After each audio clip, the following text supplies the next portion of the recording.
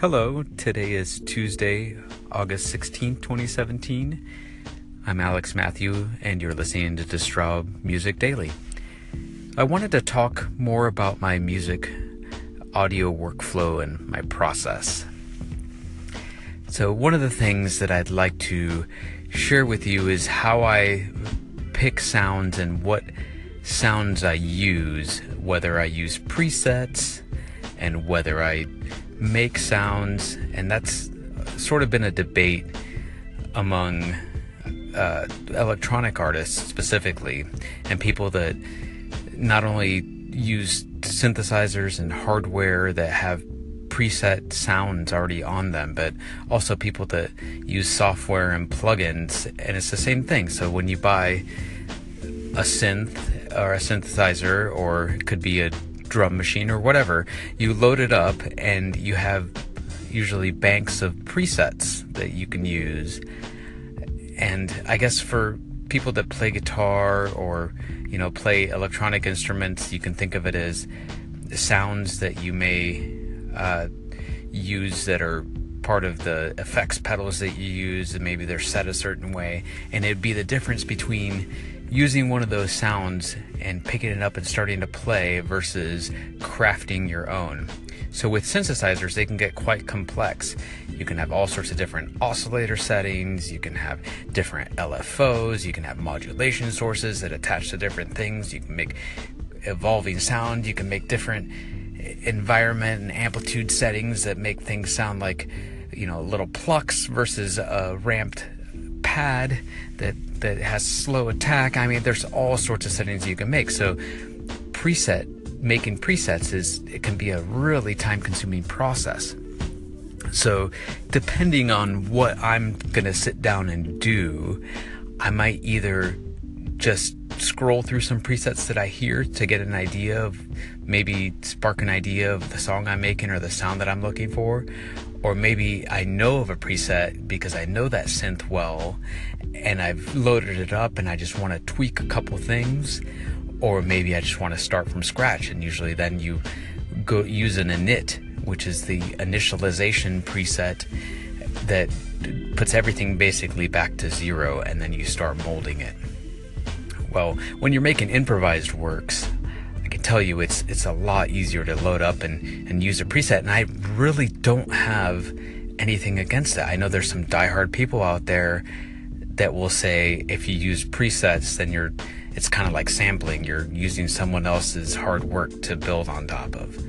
But especially if you're mixing a lot of different instruments together, the sound that you get overall, the entire mix that you get, is going to be vastly different from the mix somebody else gets, because they're all different sounds at all different levels, panned differently, EQ'd differently.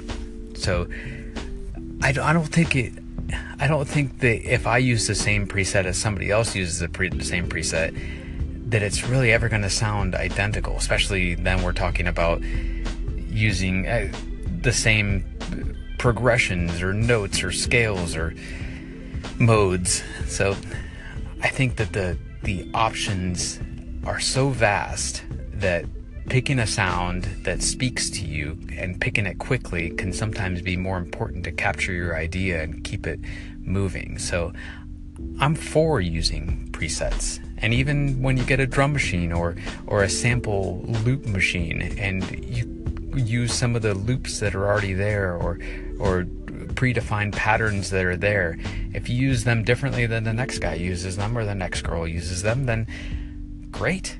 I have absolutely no problem with using the stuff that comes on there. And I write software.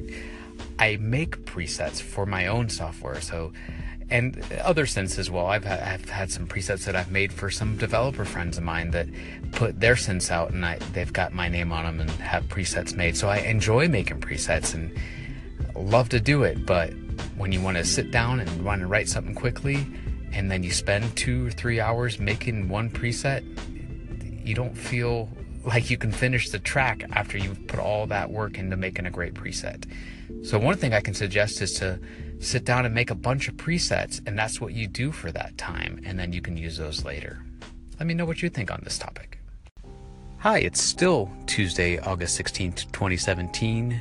You're still listening to the Stroud Music Daily, and I'm Alex Matthew. I wanted to touch on one other thing that sort of goes hand in hand with presets and my audio workflow and picking sounds, and that is when you have a lot of choices, especially if you're an electronic musician, and more specifically if you're an iOS musician, meaning you create music on iPad or iPhone.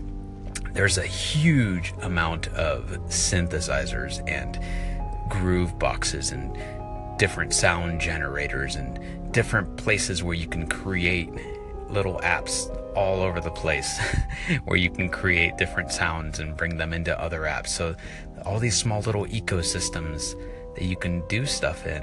And similarly on the desktop, so if you're on a Mac or a PC and you're working in on a DAW or a digital audio workstation, something like I use Ableton Live now, you have a ton of different VSTs or audio units, AUs, as some people call them, to pick from, which are all different kinds of synths and stuff. And then you have hardware, and you have all these different sound sources that you can pick. Well, when you go to sit down and you go to write a song, one of the things that can be a problem is choice paralysis. So you have all these things to choose from, but you don't know where to start. You don't even know what kind of sound you're looking for, so you start just loading things up, looking through them, loading things up, looking through them, and by the time that you get to the fourth or fifth thing, you lost your idea. So what I propose to try to combat this is to pick a few apps or a few synthesizers or VSTs. And besides, it's great to, pick a few and learn them really well, but pick a few and decide that those are the set that you're going to pick from. Maybe 3 of them, 4 of them, and then you're going to load those up and explore those presets. And if you don't find something within those, try to make something within those, but set boundaries. Set a small set to work with. Set some limitations. So maybe so you don't have to think about exactly what key you're going to make this song in and what BPM you're going to make it in. Just sort of have those in mind. Maybe you're making a set of songs that sort of all fit together, so they're all going to be in a 20 to 30 BPM range of each other, all in all minor keys, and those are my parameters that I'm going to go to work in for this theme of this set of songs, and they're all going to be made with this handful of synthesizers, or maybe it's not even, they're going to be made with these different things, but they're all going to use these types of pads. They're all going to use sine waves. They're all going to use square or triangle waves. Just some parameters to try to hook onto and help you make those choices. Some limitations that'll actually help you move forward and make choices, I find is very helpful. So just wanted to put in my thoughts on that and see what you guys think.